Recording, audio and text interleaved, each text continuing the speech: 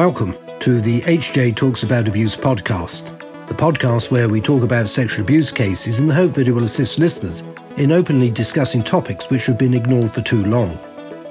This podcast is brought to you by the abuse team at Hugh James. We are lawyers, so we tend to speak about the legal aspects of abuse cases, but we aren't too shy to speak up about the broader issues faced by survivors of sexual abuse too.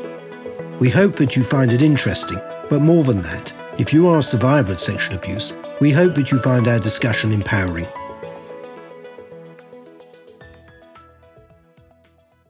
Welcome, podcast listeners, to this episode of HJ Talks About Abuse, where we talk about relevant topics for survivors and victims of sexual assault and sexual abuse.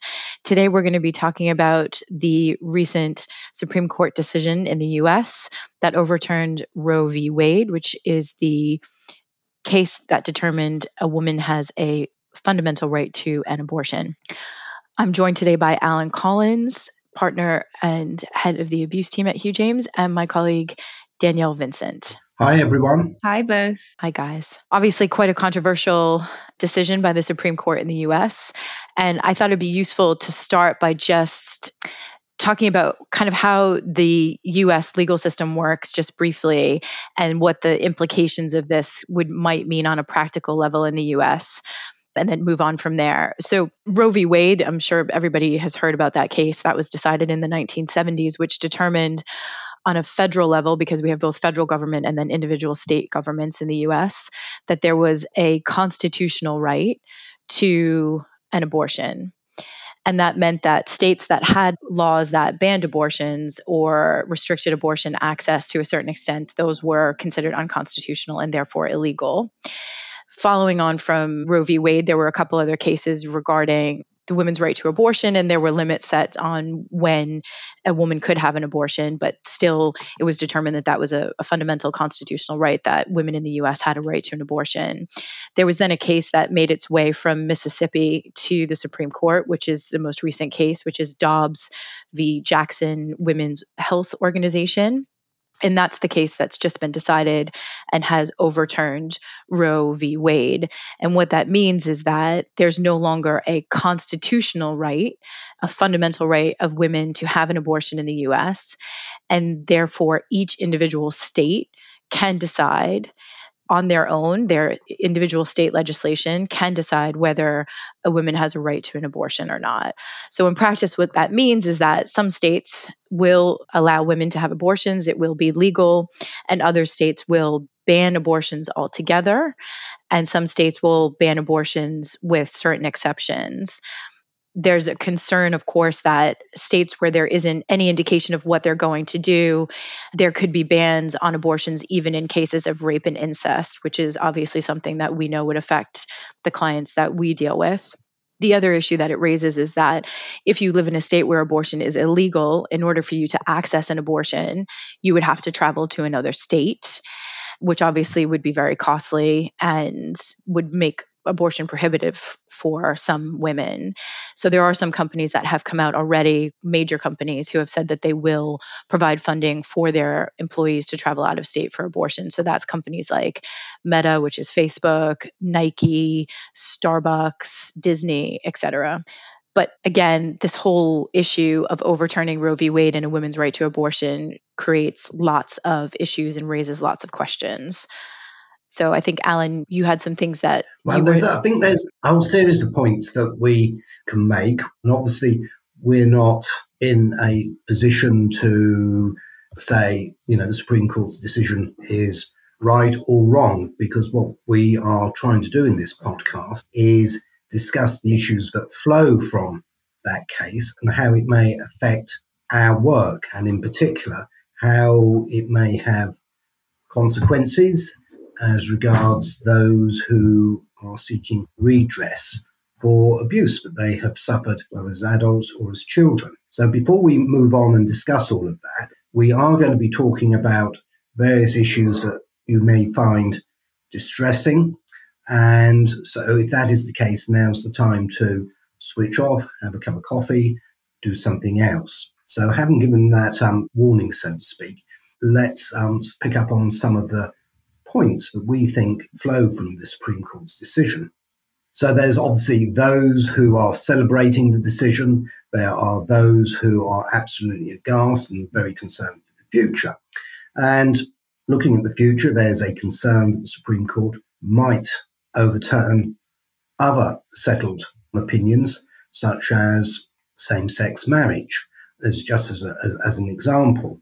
No one is saying that is going to happen, but that is a concern. And it's of a particular concern to those who live in quote, same-sex marriages. And the whole issue of, as we know, sex and gender is very sensitive at the moment.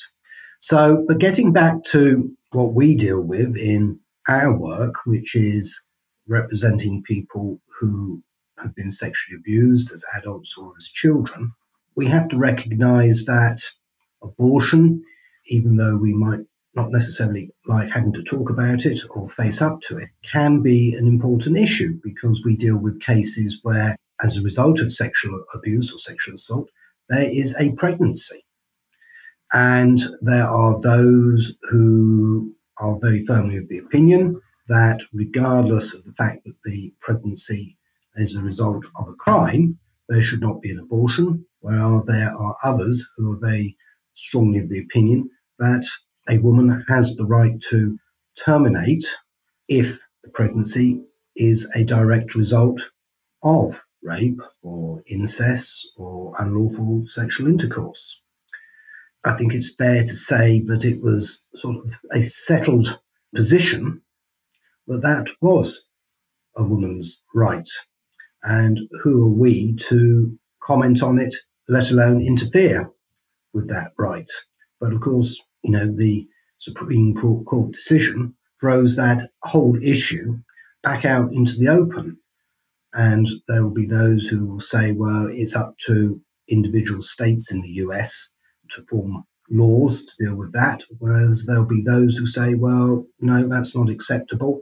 Roe versus Wade was settled law and a woman's right to terminate should not be interfered with. And then there's others on the other side who will be saying the complete opposite.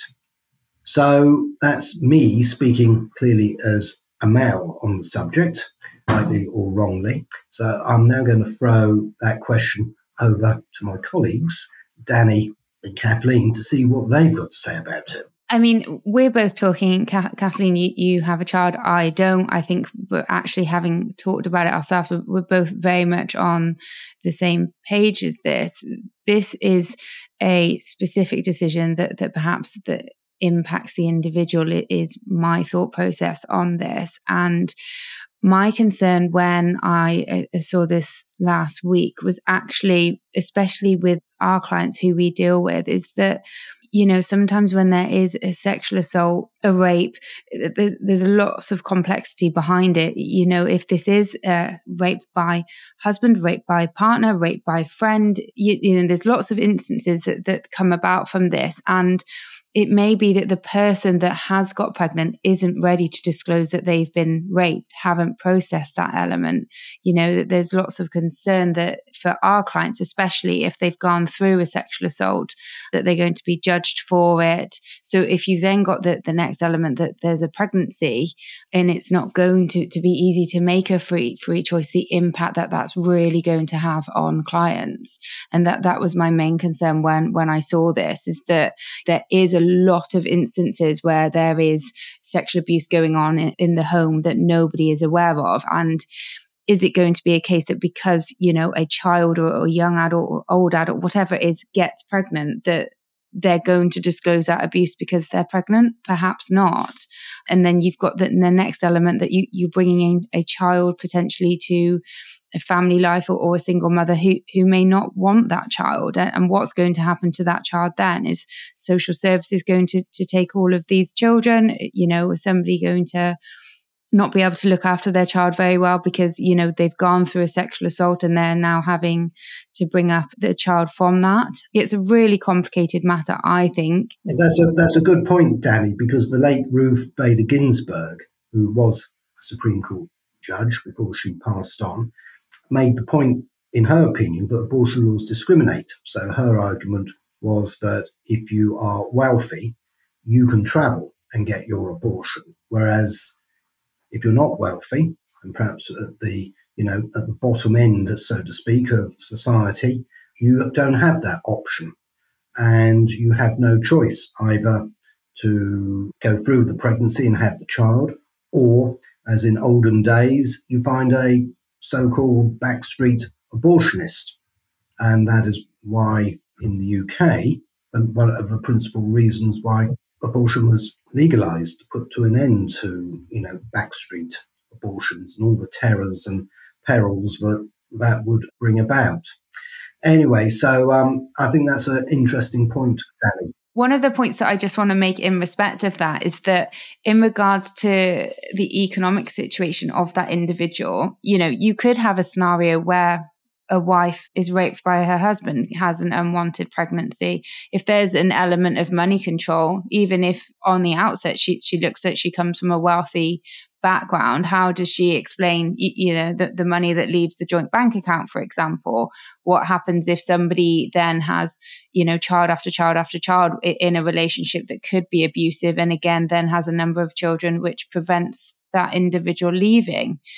Children may then be brought up in an abusive relationship where violence is often seen in the house. This is not what I'm saying is panning out in all situations, but we see many different situations, and it could impact many different people very differently. And even looking at it from the outset, if somebody comes from a wealthy family and that there is money there, it doesn't necessarily mean that they're not going to be really trapped and really stuck and really in a difficult, upsetting position for them. Again, an interesting point, Danny, because arguably it goes to the woman's right to equality. Yeah, absolutely. I mean, I think, it's well established that socioeconomics and race have a kind of role and relationship with each other. So, there's been a lot of talk about how this lack of access to abortion is going to affect women who are of a lower socioeconomic status, which can be women who are often women of color. So is it, disproportionately going to discriminate against women of color? I think that's a concern. And also, there's a conversation, as you were saying, Alan, about, women's equality. How does this impact on women's ability to choose the life that they want to have, having a career, pursuing education, pursuing goals that they have? If they were to fall pregnant and then they don't have the ability to then have an abortion, they don't have access to abortions, they don't have the funds to travel out of state to get an abortion, depending on where they live. These are all questions that remain to be answered. Indeed. And again, it arguably hits up against discrimination, or arguably discrimination between the position of a woman and the position of a man, because the man would not find himself in the same position as the woman, having to make these very difficult, unenviable choices in these sort of difficult situations. The other element that when we discussed this, I thought of is there was a drama based on a true life case that happened in Ireland many years ago, where a young girl got pregnant, told her mum, didn't want to keep the child. Her mum bought abortion pills illegally and got them over. And then the mother went through a criminal prosecution process because of it. Again, in America, it may be that somebody underage has a consensual sexual relationship at the time, doesn't want to be a mother parent at that age. And then parents are going to be put in a difficult position of breaking the law or, reporting this as a rape in order to have a legal abortion. I mean, it really opens up a loophole of lots and lots of issues that are going to fall from it. And of course, we've been dealing with cases very recently, haven't we, Danny, where our clients have given birth to a child, often underage, and the child has been literally taken off them as soon as the child is born, with no say about the matter. And that has, enormous implications for the young mother, obviously for the child, and also for the family and society at large. Yeah, it really, really does. This decision is so multi-layered and there's so many individuals that it would impact differently. It's impossible for us to consider all the scenarios, but just, scraping the iceberg or topping the iceberg or whatever the terminology would be. It's just, we can see that this is going to impact so many people. going off on a tangent, the Supreme Court decision was also very interesting from a sort of, let's put it this way, from an academic perspective, because it did sort of it recited the law going back centuries as to the issue of when does life begin.